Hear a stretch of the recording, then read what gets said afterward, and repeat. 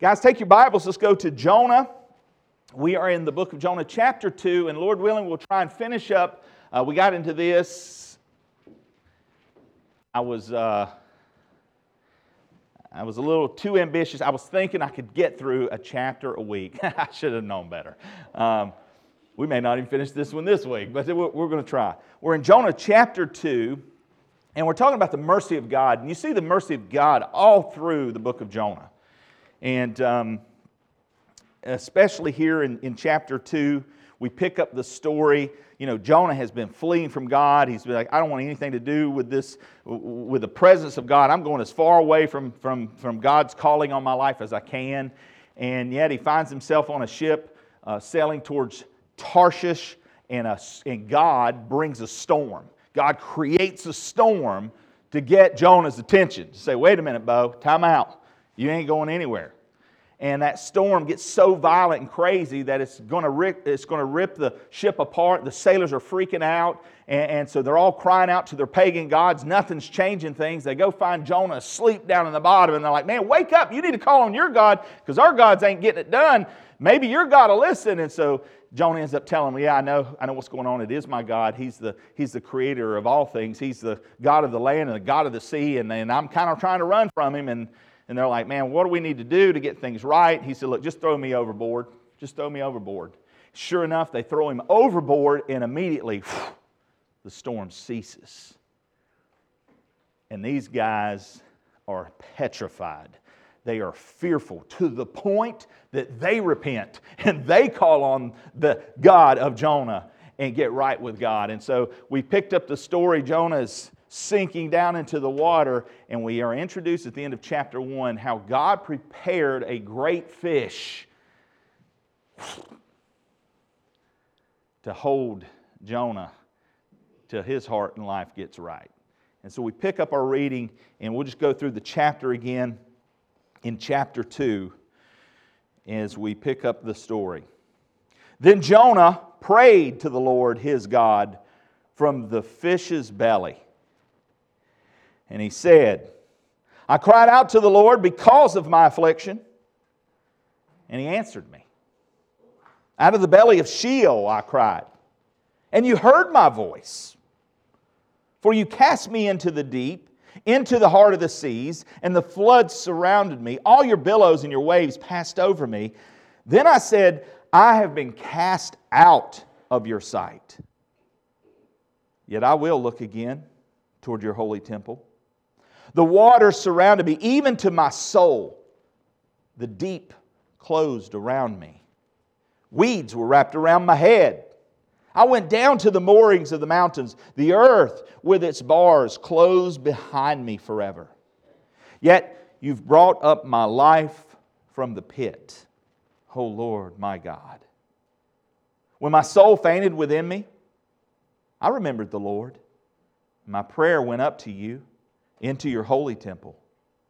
Those who regard worthless idols forsake their own mercy, but I will sacrifice to you with the voice of thanksgiving. I will pay what I have vowed. Salvation is of the Lord.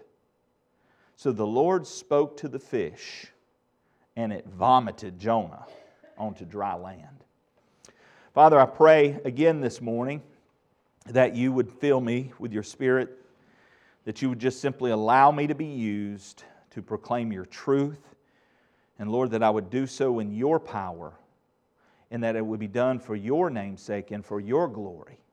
And Lord, that you would draw all hearts near to you today as a result of this preaching, as a result of this teaching. And so, Lord, you move as only you can move.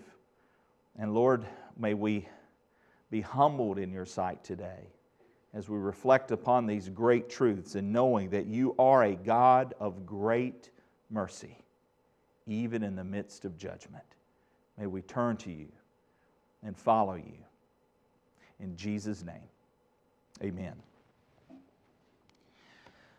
You recall last week you were given an outline. I hope you have that outline. If not, you could have picked one up out on the table outside.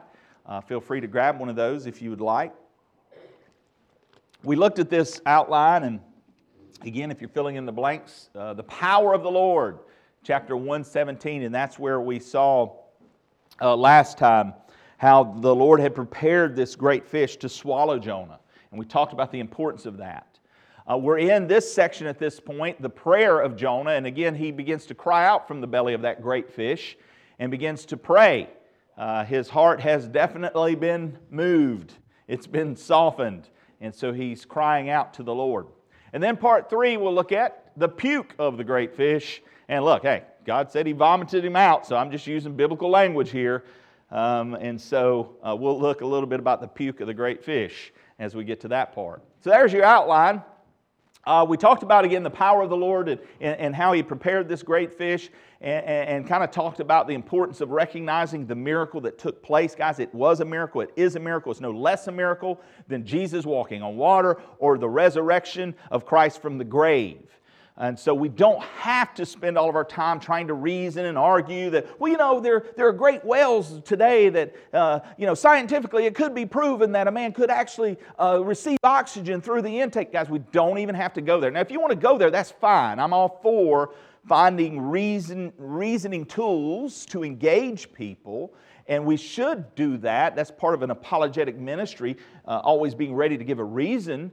But at the end of the day, the Scriptures tell us God prepared this fish. He prepared this great fish for this said purpose. And so, again, we talked about the power of the Lord in that, and that is vital because we don't want to take away any of God's glory as if we even could. But God said it. He prepared it. He did it. The prayer of Jonah, and that's where we're at again now. And we talked about 5 things that you find in this prayer.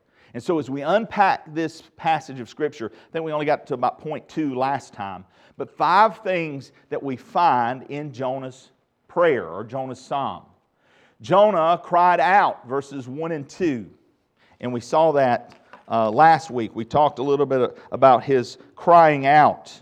And we talked about how it's important that you can pray anywhere, you can pray anytime. But let me just go through these first, the 5 things. You can fill these in the blank, and then we'll talk a little bit about them. So the 5 things in Jonah's prayer. Jonah cries out, verses 1 and 2. Jonah is cast out, verses 3 and 4. And then Jonah is closed up, verses 5 and 6. And you see these words right there in the text. And again, we recognize this natural flow in the text. Then we see Jonah's confession in verses 7 through 8. And then we'll talk about Jonah's communion in verse 9. These are the 5 things, again, that you find here in this passage of Scripture. But Jonah cries out, verses 1 and 2. We talked about how you can pray anywhere, anytime. I mean, we talked about how, wow, you talk about a prayer closet. There's a prayer closet in the belly of a fish. Notice again that God heard the cry. This is a cry of repentance. God's got His attention. Sometimes your circumstances, it'll be a wake-up call, won't it? I shared a bit of my personal testimony of how, like a Saul on the road to Damascus, God, boom, got a hold of me. Got my attention. Sometimes, guys, if you're trying to flee from the presence of God, you're trying to do your own thing, be warned. God's liable to get your attention. And He got Jonah's attention, and Jonah is crying out in repentance. Sometimes facing death has a way of making a person deal with what really matters.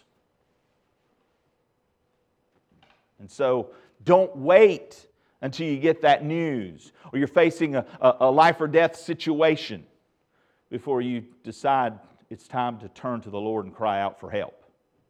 I imagine there's been a lot of people who've been there and have passed by that opportunity. Now, I believe that as long as man has breath, the grace of God is available. But I also recognize that Scripture says that the Spirit of God will not always strive with man. And so I don't think it's something that we should toy with. It's not something we should play with. And so today's the day of salvation. Today's the day that we should turn and call upon Him. Today's the day that we should cry out to the Lord with the attitude of gratitude and thanksgiving. And we see this, in this case, Jonah was spared. And so even in the midst of that judgment, there was great mercy to be found. Jonah was cast out, verses 3 and 4. And so we see that. Notice again who Jonah says threw him in. Now, this is a great lesson in the sovereignty of God and the responsibility of man. The men are the ones who tangibly and physically chose to listen to Jonah and then obey Jonah. And they reacted with action. And they picked him up and they threw him in. But Jonah in his prayer says that it was God who did this. You know, oftentimes this comes up around Easter time and you'll hear people talk about, well, who crucified Christ? You know, was it the Romans? Was it the Jews? Was it God the Father? It pleased Him to bruise His Son, right? Christ said, I lay down my life. No one takes my life, I lay it down. So yes, D, all the above. And so again, we see this tension in this text between the sovereignty of God and responsibility of man. You see man executing and carrying things out, but yet he recognizes, and we talked about this as seen in the life of Joseph. Remember? Joseph, coat of many colors, and his brothers throwing him in the pit. They were the ones who actually purposed in their heart this evil plan to throw Joseph into this pit. And we talked about how he went from the pit to prison, and he was in prison for a long time. And he did nothing wrong. Potiphar's wife, the floozy, was the one who chased him, right? And he left his coat and took off running. Young people, flee when there's a Potiphar's wife coming at you. I'm just saying, that's good advice. Flee youthful lust. Get as far away from it as you can. But yet, even with that, he still ended up in prison. He went from the pit, he went to the prison, but he ended up, praise God, in the palace, right? Ended up being the second in command. And then he tells his brothers in verse 50, verse 20, but as for you, talking to his brothers, but as for you, you meant evil against me. But God meant it for good, in order to bring it about as it is this day, to save many people's lives. Had he not gone into that pit, he would not have ended up in prison. And if he had not gone to prison, he would have never ended up in the palace.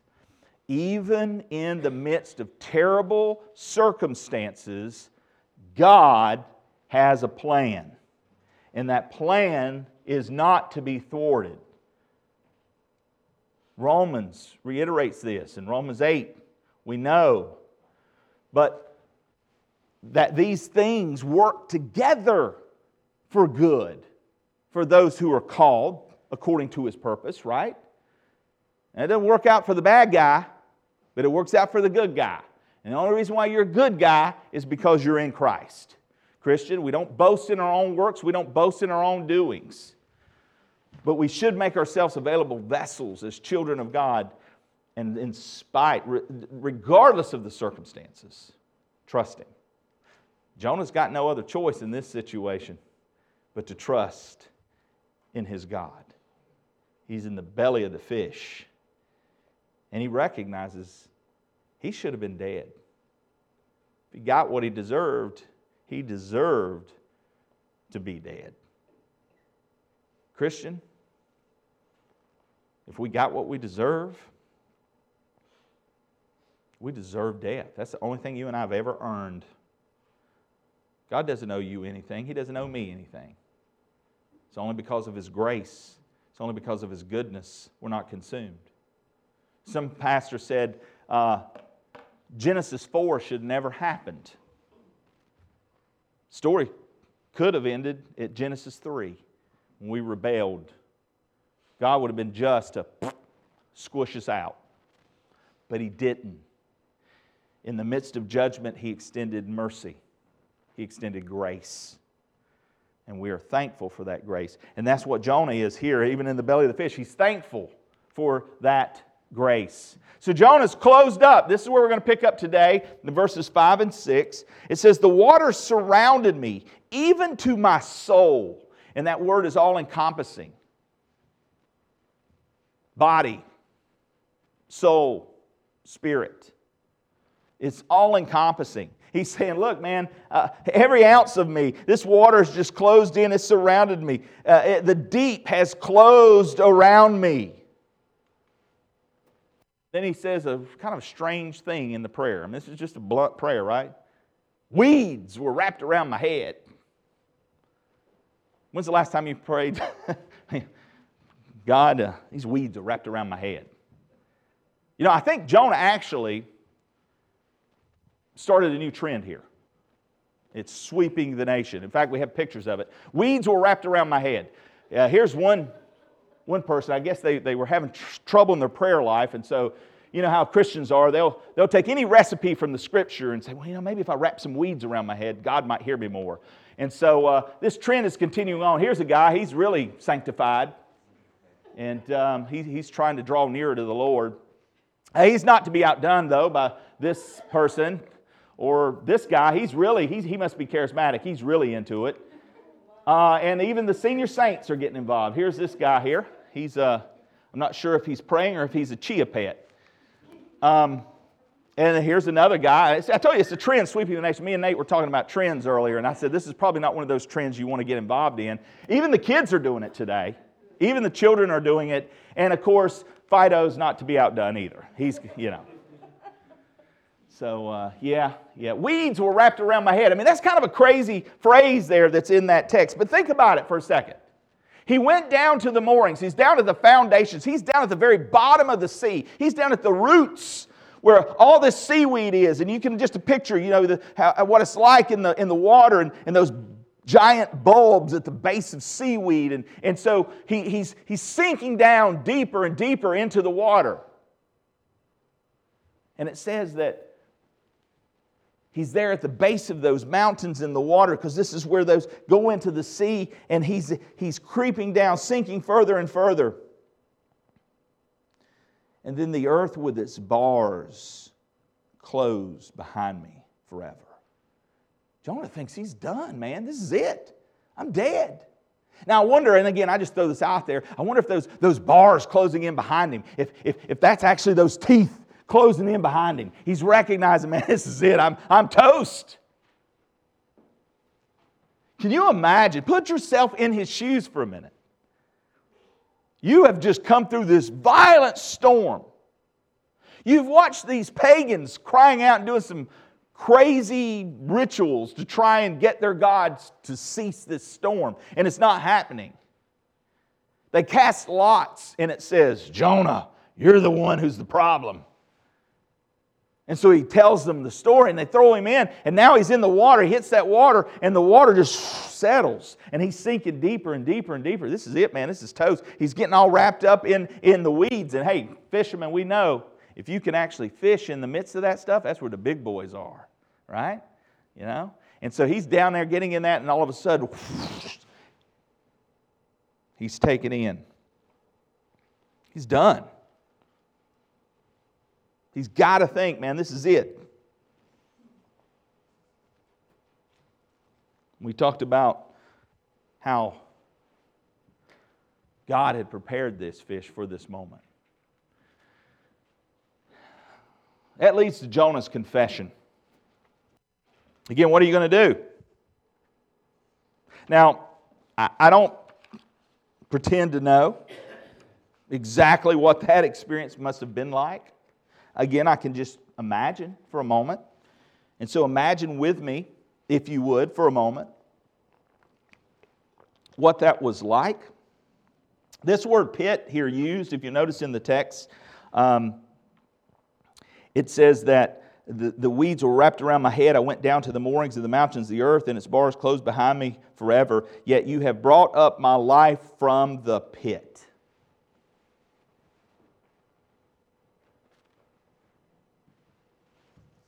That word pit there, it's used to describe the realm of death.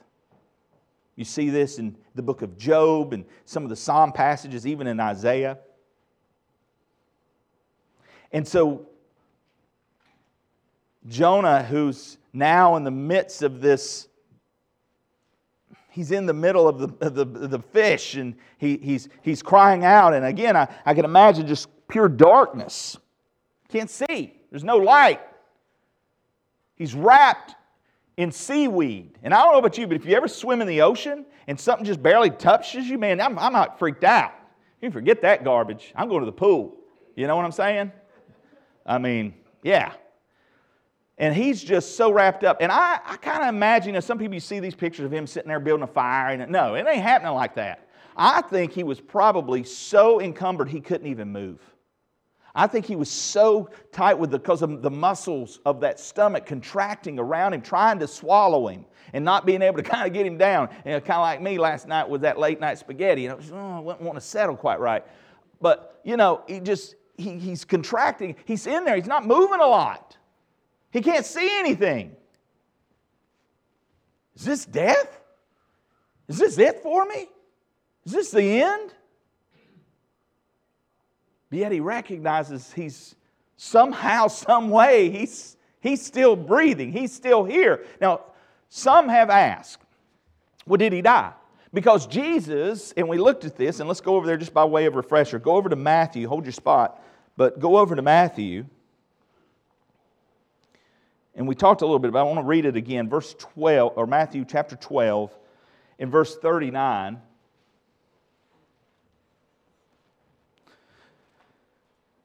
This is Jesus. He said, "But he answered and said to them, an evil and adulterous generation seeks after a sign, and no sign will be given to it except the sign of the prophet Jonah." By the way, Jesus believed the account of Jonah to be true and factual and historical. Jesus said it. Jesus believed it. I have no need to doubt it.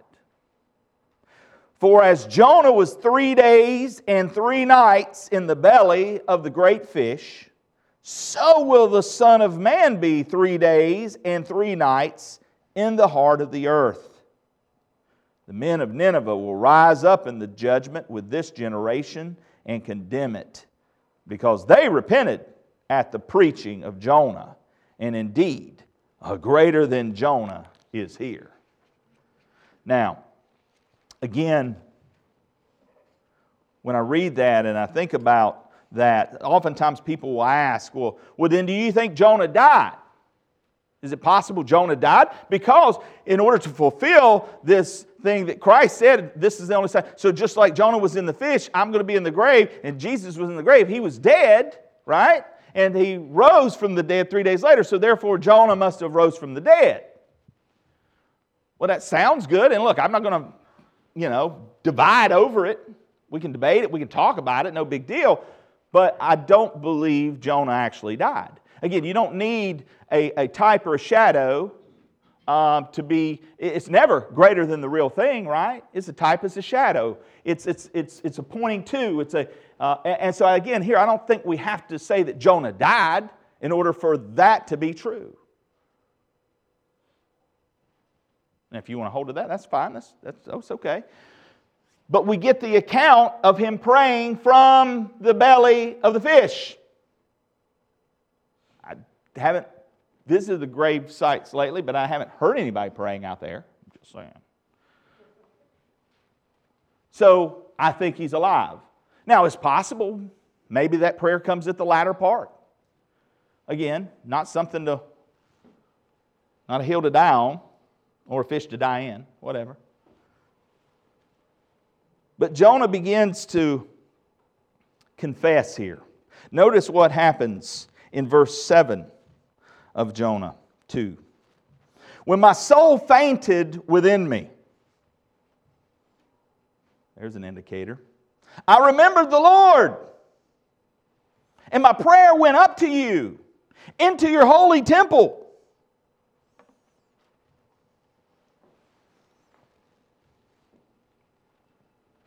This indicates that he remembered the Lord.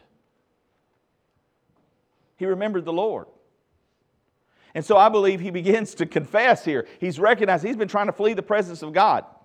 He's wanted nothing to do with the presence of God. And now that he's in outer darkness, now that he's in this situation that's the pit, he knows if he gets what he's going to get, he's dying, he's going to die, he's near death's door. And now he doesn't want to flee the presence of God. Ever been there? You kind of want to live your life the way you want to live it. You don't want to yield control of what your life should be. You just kind of want to do your thing. Maybe I'll do that God thing a little later when I get a little older. Maybe maybe just in this situation, I'm going to kind of keep this one to myself. It's like opening up the doors of your home and saying, Jesus, come on in. You can have anything you want in this. Listen, anything you want, it's yours. Just make yourself at home. Living room, absolutely. Yes, you just enjoy the living room. Hey, kitchen, come on in the kitchen. Yeah, absolutely. Hallway, come on down. This room, I'd rather you not mess with. This is kind of my room. There's some things in here I really don't want you to see. There's some things here I don't want you to deal with. I don't want to talk to you about those things. That's kind of my area. Now, guys, that's kind of how we live our life sometimes. We want to compartmentalize our faith. We want to say, okay, God, yeah, you can have my life in this area. Church, okay, I'll give you church. I'll go to church, sure. I tell you what, even raise my family. We'll let you help me raise my family. Yeah, okay, that's okay. You know what? Even in my entertainment, I'll let you have that. I'll give that stuff up too and let you lead me in that. And job, yeah, I kind of need that one. That I can't really be a witness there for you. That I might kind of get made fun of or persecuted. Or maybe that's not it. Maybe it's these friends, I kind of, they're fun to hang out with. I know they ain't where they need to be, but I'm going to be a witness to them. I'm going to help them. I'm going to be a good influence. I'm going to be salt and light. But I don't want you to get in too close. So let me just kind of keep that door shut of my life. Guys, I think that's part of our battle and part of our struggle. God has a right to the whole house. This is the temple. This belongs to God. It's been purchased. It's been bought by the precious blood of Jesus Christ. And it doesn't belong to us. It belongs to Him. And therefore, we're to glorify God in this body. And so, Jonah is confessing.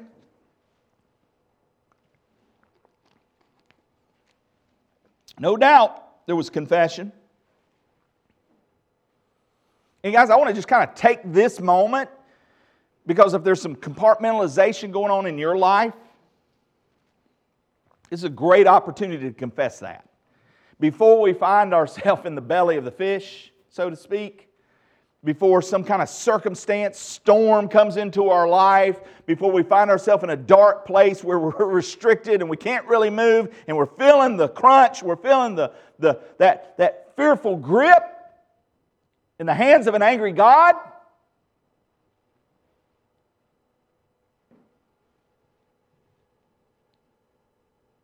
why not confess now?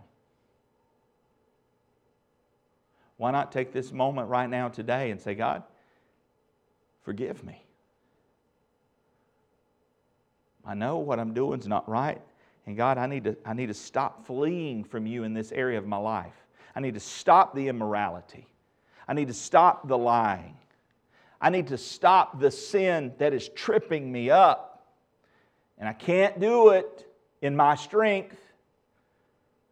And so, God, I'm turning to you today. I'm crying out now. I'm asking you to forgive me. I'm pleading with you to help me.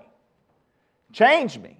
Give me the grace that I need to turn. Give me the grace that I need to overcome this sin. And surrender before we find ourselves in that situation. I think there's confession going on here. 1 John 1:9, guys, it's our Christian's bar of soap. We need to bathe daily. If we confess our sins, He is faithful and just to forgive us our sins and to cleanse us from all unrighteousness. And that promise is still true today, guys. I don't care where you're at. I don't care if you've been thrown overboard. I don't care if you're sinking into the depths of Sheol. You can cry out, And God's desiring that you cry out. The fact that you're even sitting here and hearing this, whether you're watching via TV or you're listening via podcast or you're right here in this auditorium, the fact that you are even hearing this proclamation is an extension of God's grace to you to say, turn, stop fleeing, return, and I will give you grace. He's a very present God in the time of trouble. Hebrews 4:16 says, let us then approach God's throne of grace with confidence so that we may receive mercy and find grace to help us in our time of need. Woo-hoo! Man! Guys, you know this context. We went through this book. Because of who Christ is, because of what Christ has done, because of His shed blood on the cross at Calvary, because of His goodness, because of God's love, that's why we can even come boldly. That's why we can turn to Him in confidence and knowing that He hears us. And we can have that confidence, not because of who we are, not because of what we're doing, but because of who He is and because of what He's done. We can receive mercy and find grace to help us in our time of need. Man, that's good news. Jonah's, he's understanding it. He's knowing it. Now we see Jonah's communion. Notice what happens. By the way, I find it funny that he remembered his reason for running. Think about it. Why was Jonah running in the first place? He didn't want to take the message to those evil, wicked Ninevites. Why? Because he knew who God was. He knew God would be merciful and forgive them. And so now the God of mercy and grace that he ran from, he is now clinging to and holding to and crying out to. Isn't that just like us? But Jonah's communion begins to take place. Notice, oh, by the way, I need to back up here for just one second. Because there's a verse here that seems kind of out of place in the prayer as well. I mean, the weeds one was kind of crazy. But notice, I want us to focus in on this for a second. We're going to take just an extra minute or two. I promise I'll still get you out of here late. No worries. Notice what he said here in verse 8. Those who regard worthless idols forsake their own mercy. Huh? What is it saying?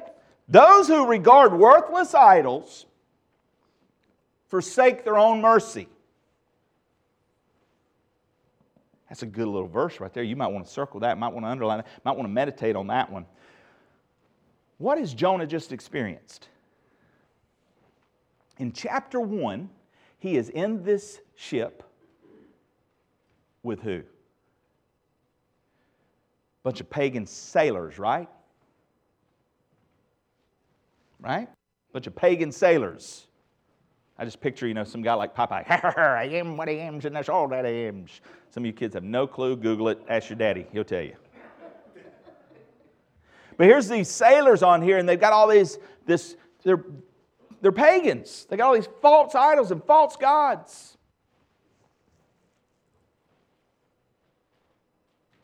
And they have been crying out and doing everything they can to get relief in the midst of the storm, to no avail. There's no help. There's no help. So that it gets so bad that the captain, Pegleg, comes down. I'm sorry, I just wanted to throw that one in. I just imagine him coming down there, anyway. He comes down to the bottom of the ship and he says, look, Jonah, you need to wake up, man. Arise, wake up. I always like doing that near the end of the sermon because usually there's somebody who's kind of dozed off. And sometimes I even hit the pulpit, wake up! Huh? Anyway, sorry. If you were asleep, my apologies. Well, not really. But he says, wake up! Call on your God. Maybe He'll hear, and then maybe He'll relieve this situation. And of course, if Jonah doesn't tell them the good news, because I believe he tells them the good news based upon what ended up happening in the story, they would have been helpless and hopeless. Now, I don't know if Jonah finds out. I mean, obviously under the inspiration of the Spirit of God, he knows what happened because he penned it. But I don't know, did it happen immediately? Did he find out later? Is he later hanging out at Joppa, having a little coffee? Because Hebrews? I don't know. Sorry. And he finds out, hey, you were the guys on the ship. Yeah, man. Oh, I wonder what happened. Oh, yeah, well, we're serving the Lord now. Thank you for sharing that good news. We've been down at the temple, man. It's awesome. Appreciate you witnessing to us. I don't know if that happened. Maybe Jonah's sinking down and he's, drowning. He's in the fish and, man, I got it bad, but I know those guys got it worse. At least I know God. They didn't know God. Maybe that's part of his wondering. But when I look at this verse and it says, those who regard worthless idols forsake their own mercy. I think it became very real to him in this moment. He's got a lot of contemplation time in the middle of this, belly of this fish.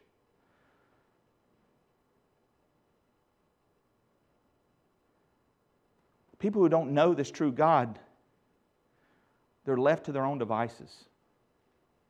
And just as Jonah was doing, Jonah wasn't wanting to submit his life to the true God, even though he knew Him. And so instead, he was trying to create God in his image to suit him. Because he didn't want those wicked people hearing that. He didn't want that to... And so he was trying to get God down on his level. He was guilty of idolatry. He was guilty of, if you will, serving a worthless God himself. And he was running and forsaking the very mercy that God wanted to give him. But he also knew and recognized, and I think probably he did, that in sharing the truth, those men on that ship, after they toss him overboard, it says that they began to sacrifice and pay vows to the Lord. They began to turn to God. I think there was repentance. I think there was salvation in those men. And now we see this parallel beginning to happen in Jonah's situation. Though he knew God already, he was laying down his own idolatry. And so, Christian, I ask you this morning, what are the idols of your heart? What are the idols of my heart? What ways are we trying to put God down on our playing field? And we talked about how sometimes we'll target people groups, and maybe it'll be those enemies over there in that country. We need to just nuke them. That's the attitude of Jonah, wasn't it? Those Ninevites, they're wicked. Just wipe them out, God. I don't want to take the gospel there. And so Jonah, in his prayer, offers this phrase. And then he goes on, and we see this communion in verse 9, but I will sacrifice to you.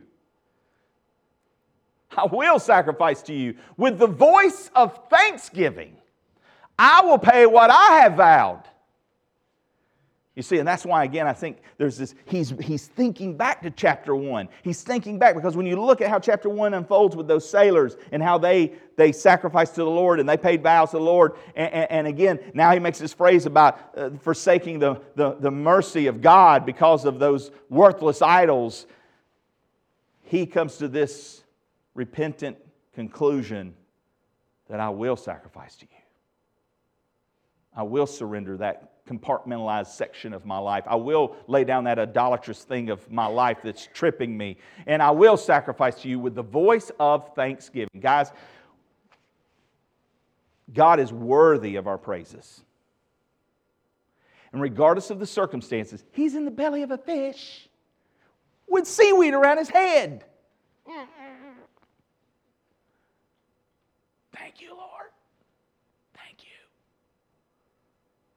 It took that to wake him up.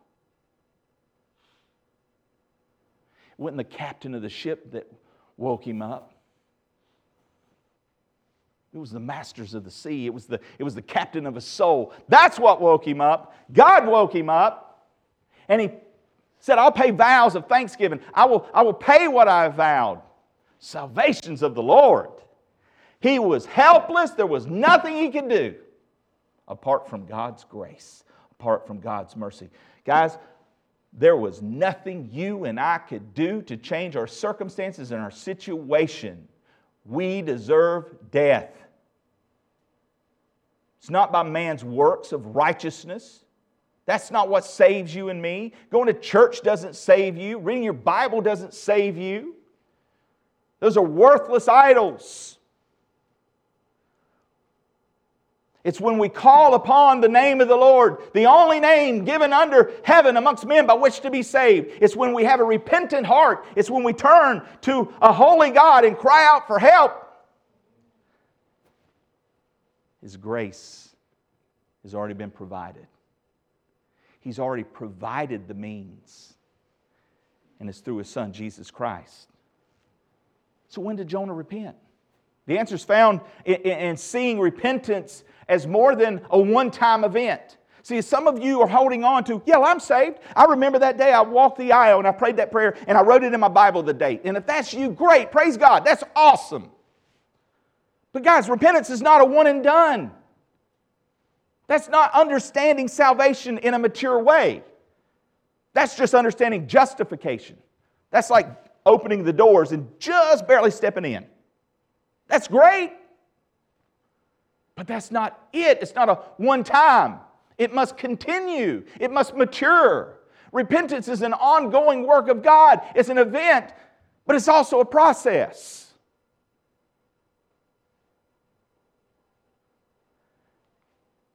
Repentance is not a human work. Some people misunderstand this sometimes when they hear this shared, that somehow that, oh, well, then I got to do this. No, you can't do this. You can't. But God can. And He who's begun a good work in you will complete it. You're an active participant, though, in the grace of God, in that God wants you to live out what He's worked in. That's why He says He works in, you work out. Check the scriptures on that. Work out your salvation with fear and trembling. That doesn't mean you earn your salvation. That just means that which He's worked in, that grace that He's given you, now that you've understood that, now that you've been born again, now that the lights come on and you understand what life's purpose is about, now I need to walk it out. Now I need to live it out. It's a work of regeneration in the heart. The Spirit draws us to salvation. The power of conviction causes us to repent, to turn from our running from God. And instead of fleeing God, rebelling towards God, it helps us to come to God on His terms, not ours. We come to Him for our need of forgiveness, for salvation, and continued repentance. Justification, sanctification, glorification. That is salvation. All the way through. Salvation belongs to the Lord. So what about the puke of the great fish? This is it. We're going to finish it out. We're 5 after 12 or then some. We're getting you there. Puke of the great fish. Notice what it says here. So the Lord spoke to the fish, and it vomited Jonah onto dry land. We talked about this. I should have made the outline from the ship to the shark to the shore. Your son Barnett said that he liked the other one a little better, from the womb to the tomb to the resurrection. Boom! Anyway. I digress. Here we go. What about the puke of the great fish? This shows His power over creation. He speaks and it obeys. He spoke and the sea went silent. He spoke to the fish. The first Uber picked up his passenger. Right? The prepared fish pukes him onto dry land. He's going to Tarshish. No, you ain't. We're going this way. Hang on, Bo. Seaweed ride of your life. And He spits him onto dry land. Imagine what that must have been like to go from darkness 3 days to light. How free he must have felt. I bet the first thing he did was took that seaweed and got it off of his stinking head. Oh, my soul. I thought that was a giant crab or spider.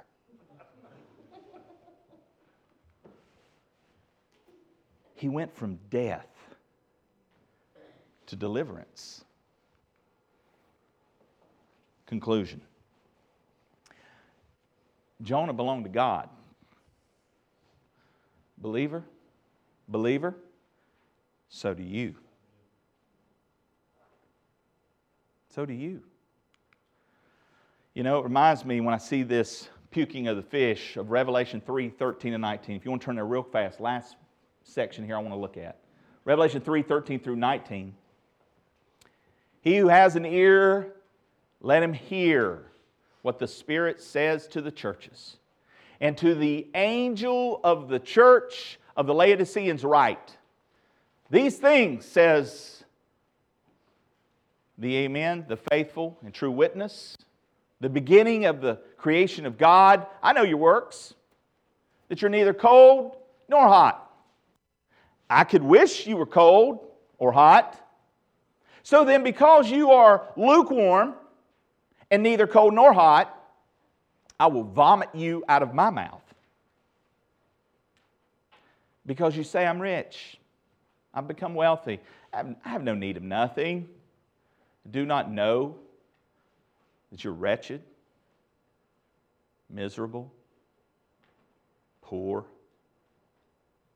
blind, naked. I counsel you to buy from me gold refined in the fire, that you may be rich, and white garments, that you may be clothed, that the shame of your nakedness may not be revealed, and anoint your eyes with salve, that you may see. As many as I love, I rebuke and chasten. Therefore, be zealous and repent. Church, I can't help but think of that passage when I look at the life of Jonah. Jonah belonged to God and he was fleeing from God. And I wonder how many of us this morning are fleeing from God. And I'm reminded of what the Spirit says to the churches. And He calls for us to be zealous, repent, get right.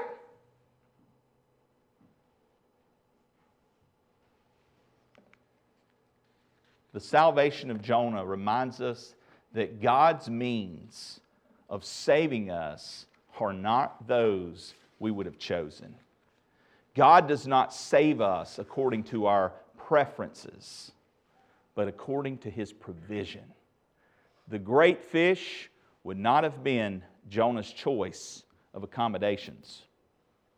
But as unpleasant as the belly of the fish was, it did the job. And sometimes we find ourselves in such trials, testings, sufferings. Let God have His way. Recognize who's brought the circumstances. And know that there's a provision to be right. And return to the Lord in that. So what are your circumstances? Remember the Lord. Remember the Lord. Turn to Him. Forsake the empty idols that fill your heart. Those who regard worthless idols forsake their own mercy. Let's pray. Father, forgive us the worthless idols that fill our lives, our minds. Lord, forgive us when we flee in areas that belong to You. We compartmentalize our faith and we say, anywhere, God, but there. Jonah said, anywhere but Nineveh. Anywhere, God, but Nineveh. I don't want to go there. Lord, who are the Ninevites in our life? Maybe it's that nasty coworker that you just can't stand. Maybe it's that neighbor that I've had that dispute with and maybe even had to go to court over a situation. I don't know who the Ninevites are in the people's lives that sit here today. Lord, You do. You know the Ninevites of my life. Lord, You've told us to love our enemies. You've told us to pray for those who persecute us, those who who use us. Lord, help us to display the love of Christ in our lives and through our lives. Help us to yield every area, every room of this temple. It belongs to you. And so, God, we cry out this morning from the belly of the fish. It's dark here, Lord. We've got seaweed on our head.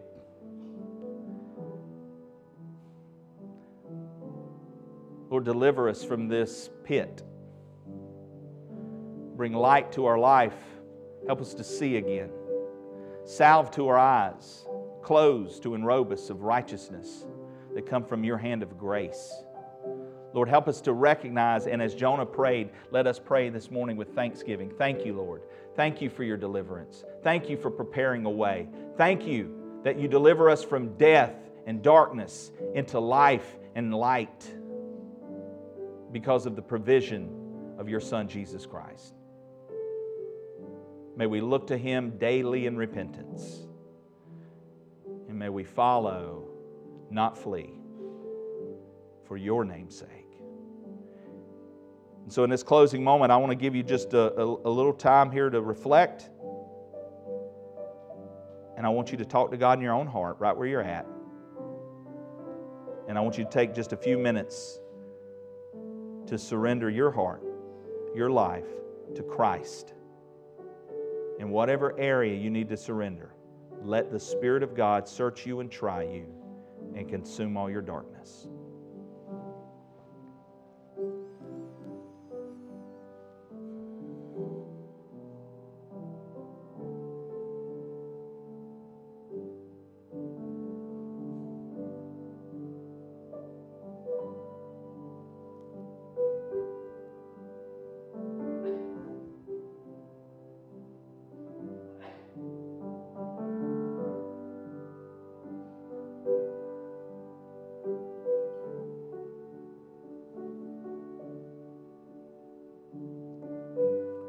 Spirit of God, I trust that you are at work. And Lord, I pray that we will put feet to these prayers by taking steps of faith. And we'll continue about the mission that you've called us to. May we proclaim the good news and grace of our Lord and Savior, Jesus Christ. And it's for His name's sake that we pray and we ask these things, thanking you, knowing you hear us. We give you the glory. In Jesus' holy name, amen.